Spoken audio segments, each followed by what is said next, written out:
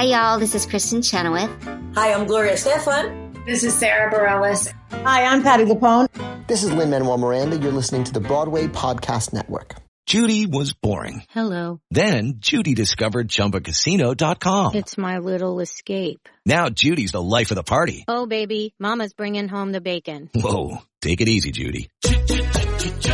The Chumba life is for everybody. So go to ChumbaCasino.com and play over 100 casino-style games. Join today and play for free for your chance to redeem some serious prizes.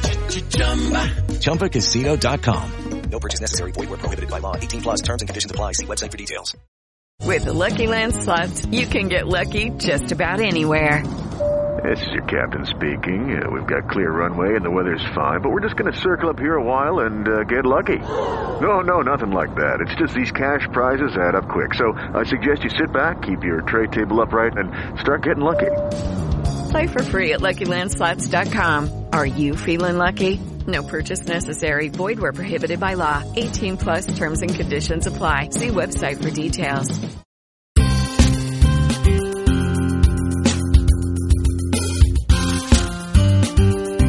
Welcome to Stagecraft, Variety's theater podcast, taking you backstage and behind the scenes with the stars and creators of the hottest shows on Broadway, off-Broadway, and beyond. I'm your host, Gordon Cox. On this episode of Stagecraft, I'm talking to director, producer, and writer Sam Mendes. He's the busy film director behind a string of movies, including American Beauty and 2 Bond films, Skyfall and Spectre, as well as TV projects like Penny Dreadful. But theater audiences got to know him before that, thanks to his influential tenure as artistic director at London's Donmar Warehouse, and, especially, to his award-winning revival of Cabaret.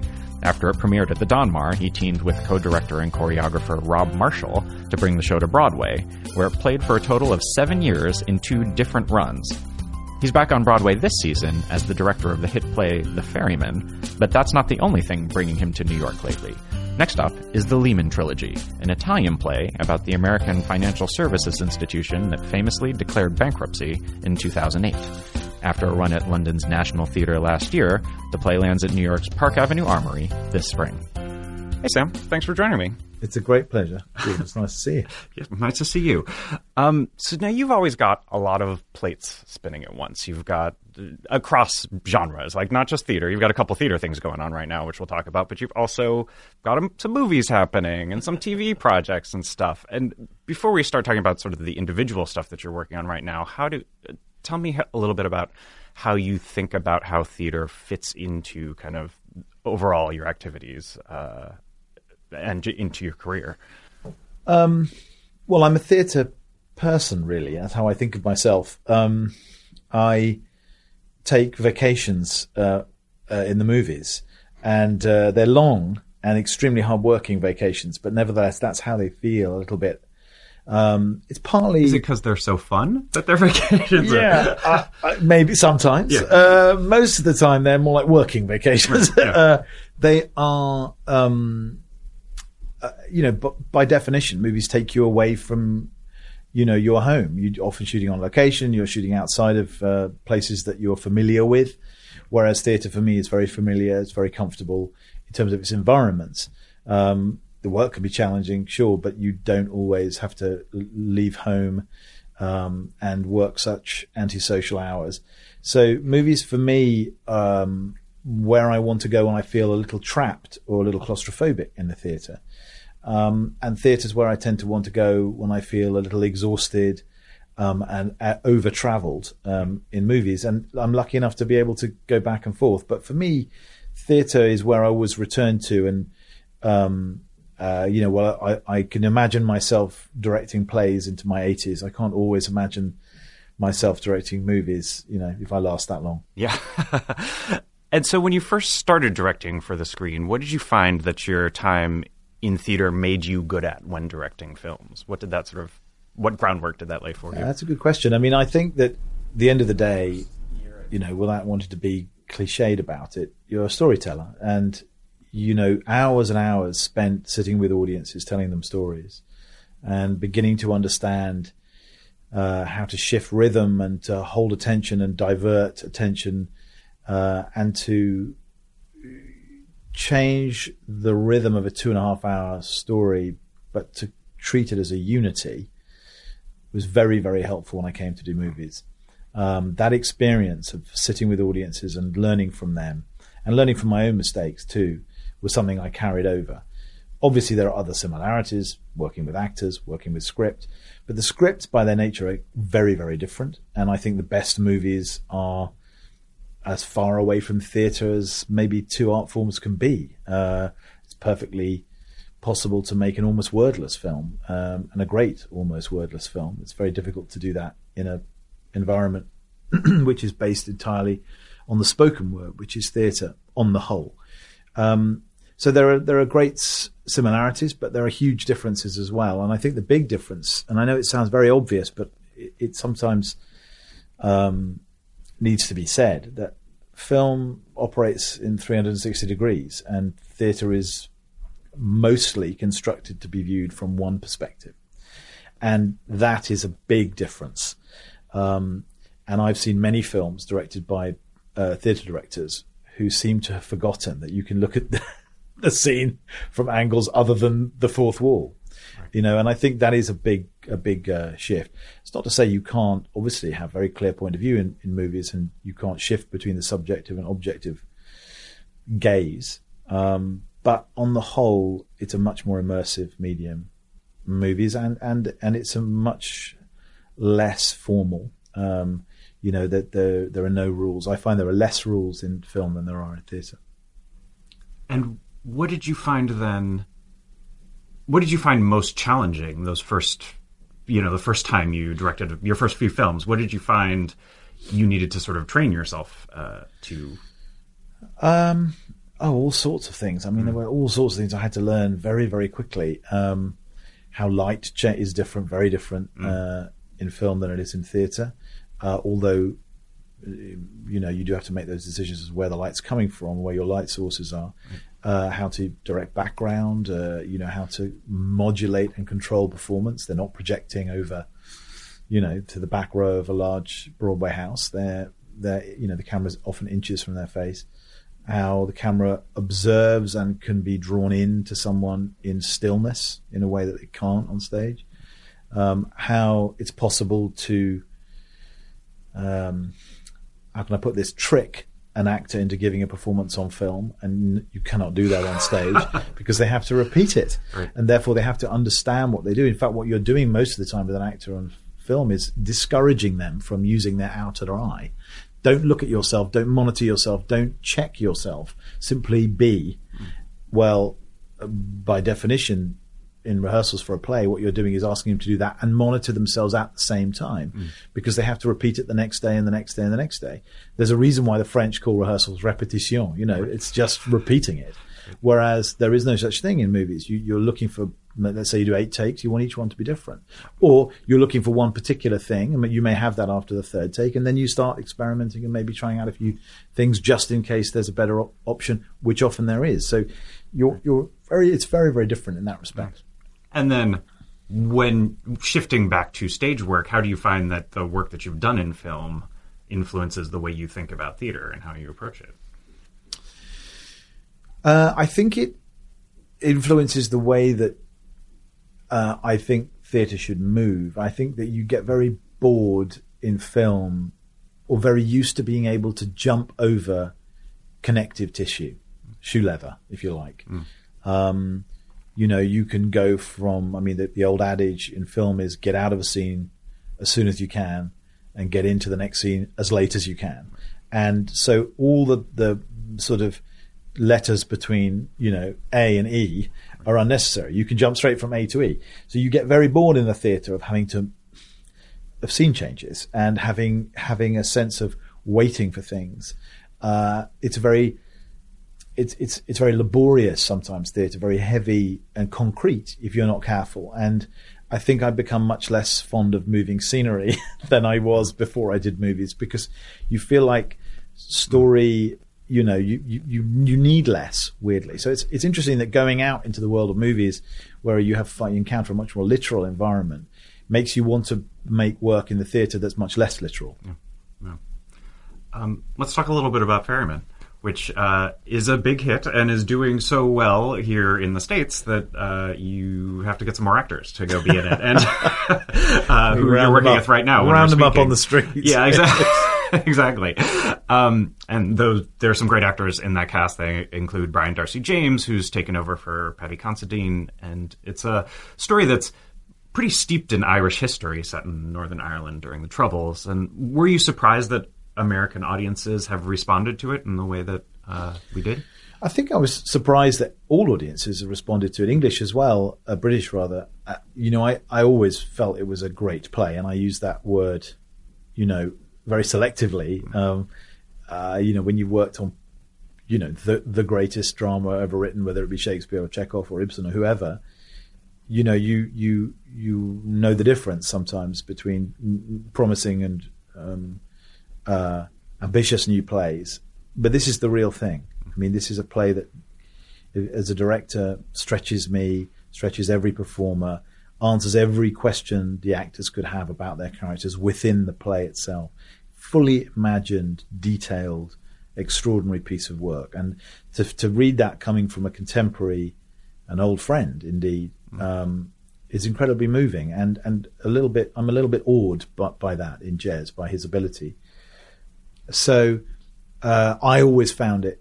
This is Jez Butterworth, we should say. I'm not sure I've said his full name yet. Correct. Yes. Yeah. Jez Butterworth, the playwright. Yes. The playwright, the author of The Ferryman. And so I was uncertain when we opened whether it would be,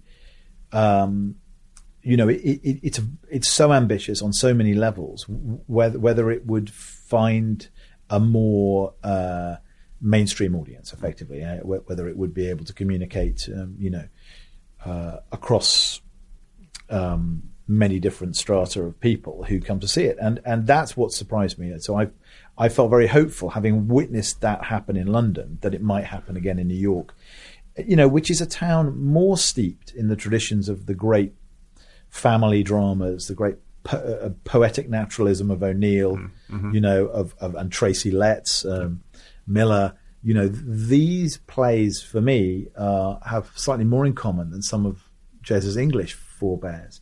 It seems to me to have roots in those playwrights and in people like Brian Friel and Shauna Casey, all of whom have had terrific lives in New York, with New York audiences as a large, obviously, Irish community. But the tradition of the big family drama, is something that I'm more aware of in New York than I was in London. So I was hoping that it would tap into that desire for story, desire for the big, epic, family experience, as it were. And that seems to be what's happened, which has been fantastic for everybody. How did you first get involved in it? How do you know Jez, and when did you mentioned he was an old friend? Jez was a couple of years below me at university, and I've known him for a long time. I mean, I met him properly around the time of his first play, Mojo, which he wrote when he was in his mid-20s.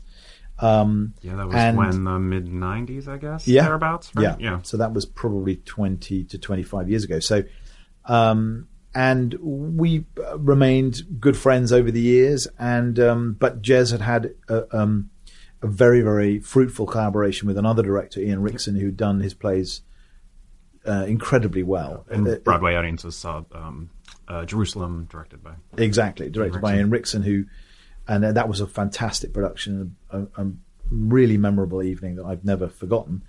And so I had always remained friends, but we hadn't had a working relationship on stage.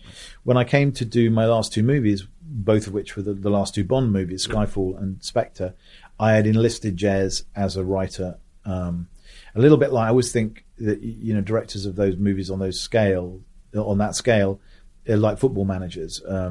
You have a team of writers who sort of bring on substitutes at various points when people get exhausted, and that's so Jez was a substitute. He came on in the last quarter, as you guys would call it, and he did brilliant work. And so we'd seen each other a lot, and he'd been writing, and for one reason or another, he'd written this play, and we were at a football match together, and he brought the script along with him. It had coffee stains on it. It was incomplete, And he said, would you have a look at this for me? He didn't say, would you do it, you know? And I said, I'd love to, you know, what is it? And he said, it's an attempt at a new play. And I read it on the train the next day, and I just immediately thought this is I did use the word masterpiece, which is not a word I use very much, or I think it's a sort of, in a way, fool's errand to find something that is perfect, you know, and it isn't perfect. But it is unbelievably successful in its ambitions, and it was even then. That is despite the fact that the last act finished about halfway through, and he just had a paragraph of description as to what was going to happen. And if you see the play, you'll know that paragraph is pretty intense. Yeah, I was going to say, yeah. And I was like, holy shit, you're going to do all that in the last 20 pages of this play? So I said, well, you know, let's do I'd love to do it. And he said, well, I'd love you to do it. And then we did a reading. And it went well. We did another reading. In fact, we did 3 readings, which was incredibly important for the genesis of the play. And in that time, he finished it, obviously. And then we refined it, and then we refined it again in rehearsals. And it was a tricky rehearsal process. It was one of the more difficult rehearsals I've ever done. I kept saying to people at the time, it's like a box of frogs. You know, there are so many moving parts. You just think you've got all the frogs in the box, and you know, one jumps out, and you're chasing that one, and another one jumps out. Right. And that's what it felt like, because we have, you know, as you know, babies, 4 kids, animals, we have a goose, we have a bunny rabbit, and all sorts of other things going on. It's true. And that's actually one of my questions is, you mentioned, you called it an epic, a sort of family epic along the lines of O'Neill, but there's also sort of a massiveness to the scale of just the production in terms of the number of people and the zoo that comes on and things like that. How is that integral to the story and the storytelling of it?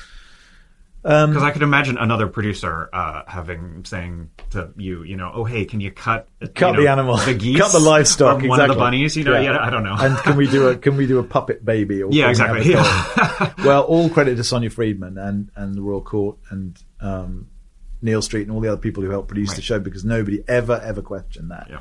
And which was significant. But I think that's where, you know, having Jez having a bit of a track record, but you know, that's where it helped. Yeah. But there is also a kind of balls out theatricality to the play, which you have to, as a director at least, embrace the potential chaos of it and marshal that chaos. But there's always an element of the unknown. I mean, the goose will shit on the stage. You know, the baby will cry and yell. You know, the rabbit will, as it does, piss all over the apples that are stored in the same pocket, which he then has to hand out to all the kids to eat, right? So this is, but you know, if you try and control that stuff, it's you know, you're on a hiding to nothing. So you learn very quickly, but it's very deliberate as well. I mean, very early on in the play, Jez does something that even I questioned when I was rehearsing it, which is that our central 2 characters,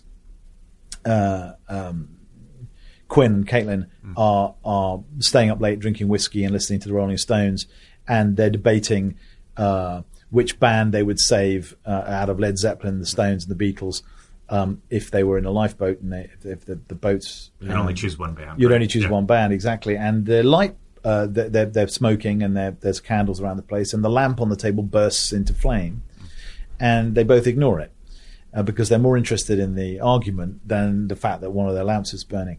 And I said to Jez, do you really want me to make the lamp burst into flames? He said, yep. And an interesting thing happens very early on there, which is there is always a frisson in the audience. Is that supposed to happen? You know, something's on fire. And then they very quickly realize, oh no, it's intended. And then, you know, sure enough, after a couple of, 30 seconds, one of the characters gets out a fire extinguisher and puts it out.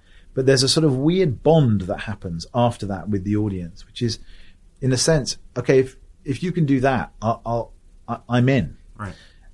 And he uses the animals like that too. Yeah.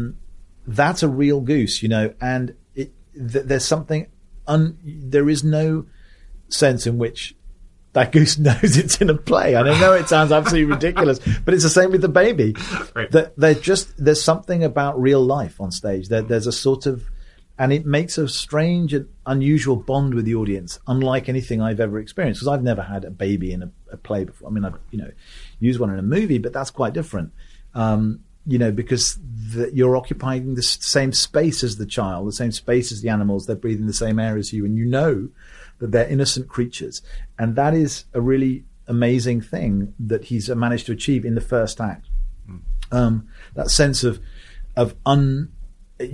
unstoppable life force, of just the kind of fecundity and the plenty of family life in a farm, and the smells and the noises and the shit and the piss and the crying and the nappies and the food smells. We cook a meal, you can smell the bacon frying, you can smell the goose in the beginning of Act 2 being cooked, the goose that you've witnessed alive in Act 1, and which, by the way, has a symbolic import as well in the play. So all of those things add up to something that's perhaps a little bit more than your average play. Yeah. And this is a thing you've done before, but you're in town now working on putting these new cast members in, and sort of the production is in a way already a remount of a show you'd done before in London. Do you enjoy that process of revisiting a work like this, and what do you find that you get from I was a bit to something? Yeah, I was a bit ambivalent about it to begin with. I'm not a big fan of reheating yesterday's meal, if you know what I mean. But it didn't feel like that at all, actually.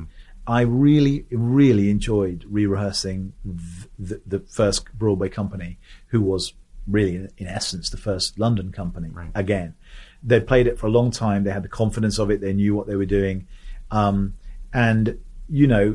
By necessity, when you're in rehearsals for a new play, you're making changes up to the last minute. You're adding rewrites in. There's a few little band-aids around the place trying to piece together something that is, you put a cut in here. And those things are still kind of remembered when you first open. When you come back to it after a year, they've all gone. It has its own integrity. It feels like a unity. And suddenly you can start working in greater depth. And I feel and have felt that this first Broadway company was the best the play's ever been. And that was because of the enjoyment and the pleasure we all took in working in that level of detail. We got to New York. Even though it's the largest stage it's ever been on. And sometimes, initially that was a challenge. But I feel like across the board, it's been really a happy experience. How hard is that accent for American actors? No harder than for English actors. Really? In fact, in some ways less hard, I would say, because it has more in common with I mean, it's interesting. The ear is not, the English accent is further away, I think. Are there elements to the story or kind of to the historical context of the play that, required more explanation or thought or understanding on the part of the American actors that are now being worked in? I think everyone needs to know, to know the background of the play. If they're working on it, they need to understand the time of the hunger strikes and what Thatcher was doing at that time, the kind of standoff between the English government and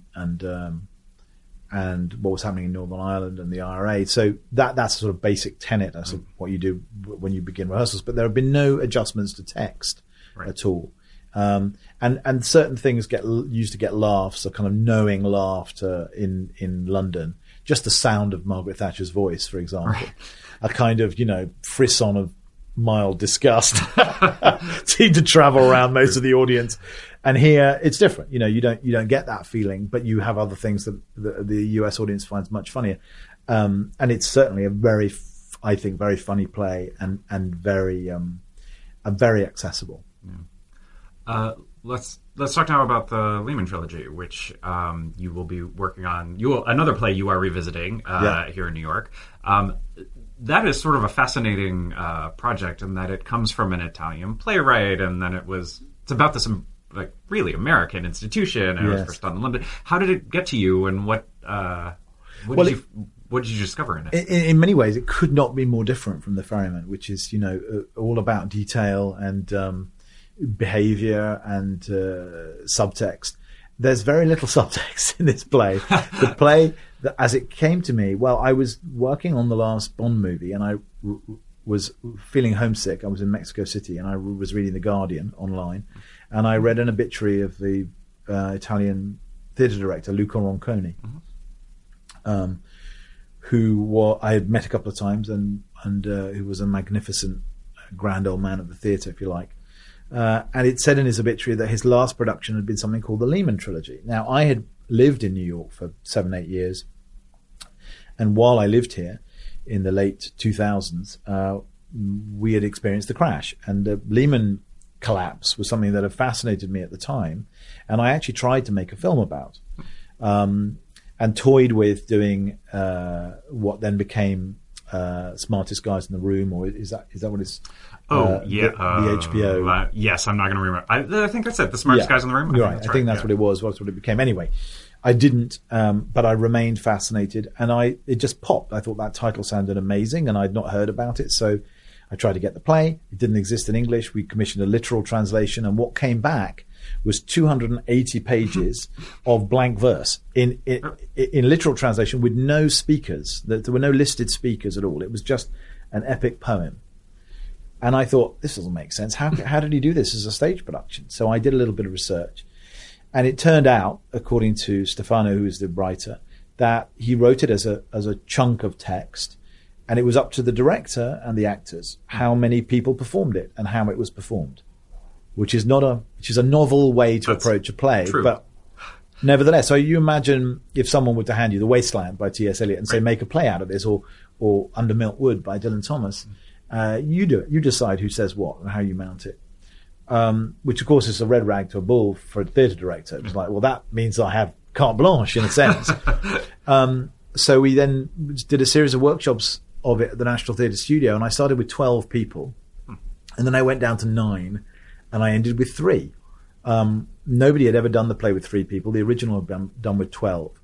But there was something beautiful about this idea that the 3 original brothers, the 3 Lehman brothers who arrived from Bavaria in the 1840s, Henry, Emmanuel, and Meyer, end up playing their own children and grandchildren and every other character in the play.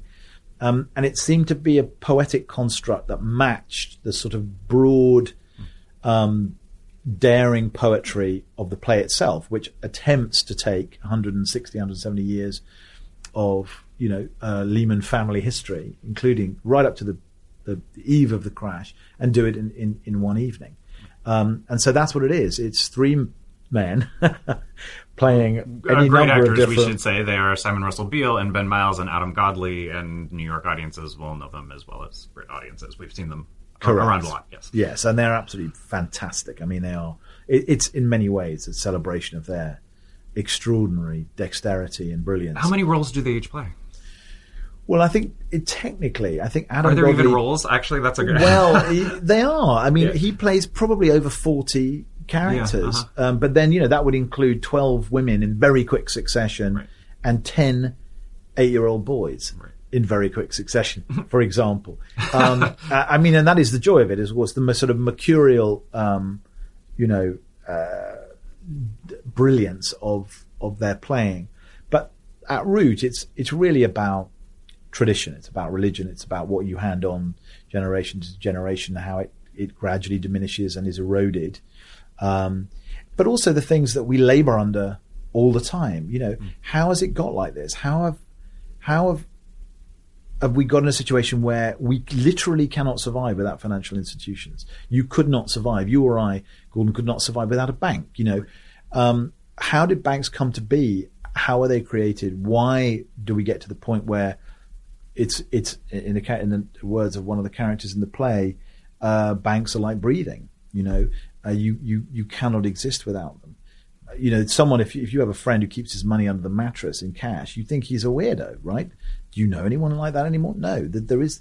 So, and how have they got so much power, and how have they remained unchecked ultimately?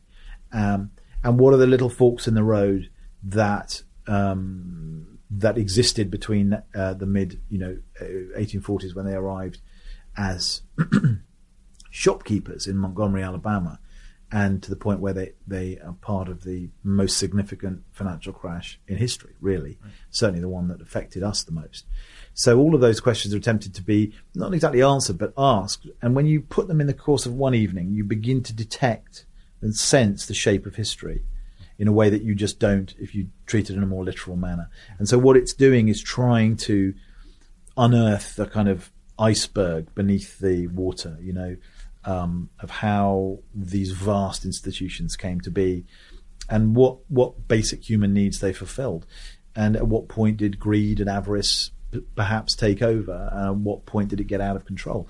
So all of those things, but it's not a polemic, it's not didactic, it's not pointing the finger, it's not blaming people. In many ways, it treats them with great dignity and respect. And certainly the reason they came to be is treated with utter seriousness. It's what happens when you lose the direct contact with the people that you're doing it for. Direct contact. You don't see them anymore. You don't speak to them anymore. What happens as the people you're serving get further and further away, and you have less and less contact with them? I suppose that's the big question. Do you anticipate it landing differently here in the U.S. than it did for... Gosh, yes, I think so. I mean, look, there were lots of Americans who saw it in England. Sure. But, we are right in the middle of it here. And in many ways, it's a hymn to New York as well. It's a love letter to the limitless possibility of this city and the sense of what it represented, particularly in the 20th century. Which I think, that moment in many ways has passed for New York. I'm not saying it's not obviously full of potential always, and it always will be, but that moment when it really was the center of something, or it embodied something that was a pure 20th century dream, that moment I think in many ways has passed. And but it's a love letter to this place. So I hope it will be treated differently, and I hope it will be, I'm sure, debated. I mean, it's not, how can I say this? It's not strictly accurate. It doesn't try and tick every box. It couldn't possibly in 3 hours, do justice to 160 years of financial of history and the financial landscape of New York. So by definition, it is a poem really, and it should be treated as such, an epic poem. But it's certainly going to have people, I hope, talking about it. While you're working on these two shows, you've also got a movie project going pretty strong, and will be out fairly soon, as I recall, right? End of the year, yeah. Exactly. Yes. This is. Don't remind me. This is a film called 1917. What can you tell us about it? Can you tell us anything about it? The first thing to say is, it sounds like I'm a sort of masochist in that I managed to construct a year where I've got both these plays coming to New York, and I'm doing a movie at the same time. It wasn't meant to be like this. It never is. Yeah. Since my last movie, I've only done 2 plays. Right. It's just that neither of them will die. They both keep going, which is a lovely problem to have. So I'm very lucky, but at the same time, obviously, I'm trying to juggle this movie, which is a huge and extremely complex undertaking. Well, I wrote it myself. And this is the first time you've written something? Is that, yes. Yeah, and tell us about that. Well, it sounds strange, but weirdly, that was brought on, or I was given the confidence to do it by doing the Bond movies. Not because I wrote large chunks of the Bond movies, I wrote the odd line, but because I really was in the room with the writers while they were developing it and steering them with the movie every step of the way. And that put me much closer to the writing process than I think I've ever been before. I tend to, as a director who doesn't write or doesn't commonly write, I'm prey to whatever script happens to hit my desk at that time and hope that it chimes with things that I'm thinking or wanting to say. But that doesn't always happen, and it happens less and less as you've done more and more. You can't do a war movie anymore. You can't do a gangster film. You've done one, or you've done 2 suburban movies. You don't want to do another one. So your possibilities are limited, and of course, so I ended up having the confidence from those 2 movies to think about writing, and I had a story that was a fragment told me by my grandfather, who fought in the First World War. And it's the story of a messenger who has a message to carry. And that's all I can say. But it lodged with me as a child, this story or this fragment. And I obviously have enlarged it and changed it significantly. But it has that at its core and remains the case that it's it's a very simple story in a way, but it's a very complicated situation. And it's called 1917. It's set in the First World War, and it'll be out this Christmas. And it's a big, experiential, immersive movie, I hope. And it has a wonderful cast, which I can't quite announce yet. And Roger Deakins is shooting it. And it has an A-team crew, which I'm very, very thrilled about. And yes, it's my first time back on a film set since Spectre, which was 2015, now, right? which was 4 years ago. Right. Yeah. As in general, as your projects come to you, are there ever the projects that could go either way in terms of what genre they end up being? Like, could this have been a play? Could 1917 have been a play, for instance? I know. I can say with absolute certainty this could not have been a play. And what's interesting is that you get drawn. I find myself more and more drawn to the things in movies that you can't do on stage, and the things on stage that you can't do in movies. I mean, the idea of making a movie of The Ferryman, for example, which is 3 hours of one room, basically. Yep. That's not so exciting as a film, right. But it's certainly exciting, in my opinion, as a play. Right. And similarly, it works the other way with movies. So no, I don't. I tend to find that I seek out the things that are different from one from the other. Yeah. And what's your next stage project? Do you know? Do you have anything on? I don't. No, I had Lehman was always there as something I was developing and working on and sort of noodling with and trying to find the right form. And that and The Ferryman both had a lot of work before we put them on. I hope Jez will write another play soon. I'm certainly working hard and trying to persuade him. One thing I would say is I've loved doing two new plays. I love the feeling, and I know it sounds very obvious, but I love the feeling that you get in an audience when they don't know what's going to happen next. And I think after 25 years of directing revivals and classic plays, it's very, very lovely to not really feel an audience judging. There's a dialogue, isn't there, when you do a Shakespeare, which is, they're watching the play, but they're also watching the production. They're watching the commentary on the play. And I've loved just doing the play. Yeah. That sort of answers my next question, which is, are there any classic musicals left? Because you did a lot of them for a while, like Cabaret, that you would be interested in taking another look at, or. I don't think there are that many that haven't been done pretty damn well recently, or I've already done them. You've done them, yeah. I was going to say there was some, and so I wouldn't say that's my. It's not always been my happy space. Right.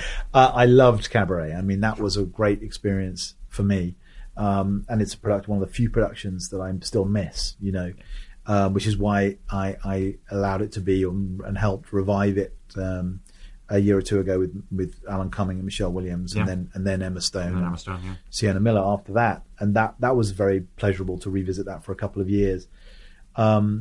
The other show I loved that we did at the Donmar many years ago was Company, but again that's been superlatively well revived by Marianne Elliott and with a significant twist at the centre of it. So we anticipate seeing that over here at some point. I would hope so. Yeah. I mean, but I don't think of. Oh, it sounds like you're a new work guy now. Yeah. I am. Yeah. I just come to me with your new place. Yeah. Great. All right. Well, it was great chatting with you. Thanks for taking the time. It's a great pleasure. It's a great pleasure. Well, thank you.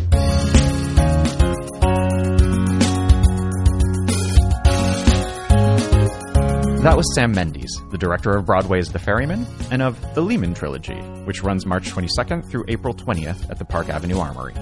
If you like what you've heard on this and other episodes of Stagecraft, don't forget to rate and review us on iTunes and subscribe wherever finer podcasts are dispensed.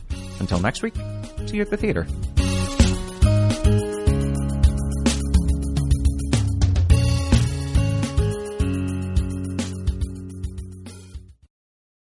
Hey, it's Leslie Odom Jr. here on the Broadway Podcast Network to tell you about the Rise Theater Directory, a program of Maestro Music. Rise is a national online resource designed to connect and empower backstage and administrative and creative theater professionals from underrepresented backgrounds. If you work or aspire to work in the theater community, this can help you find your next project. And if you hire theater professionals, search the Rise Theater Directory to find your next team. Create your profile now and get more information by visiting risetheater.org. That's theater with an RERISETHEATRE.org, because only together we rise. It's time for today's Lucky Land horoscope with Victoria Cash. Life's gotten mundane, so shake up the daily routine and be adventurous with a trip to Lucky Land. You know what they say, your chance to win starts with a spin. So go to LuckyLandSlots.com to play over 100 social casino-style games for free for your chance to redeem some serious prizes. Get lucky today at LuckyLandSlots.com. Available to players in the U.S., excluding Washington and Michigan. No purchase necessary. VGW Group. Void where prohibited by law. 18+. Terms and conditions apply.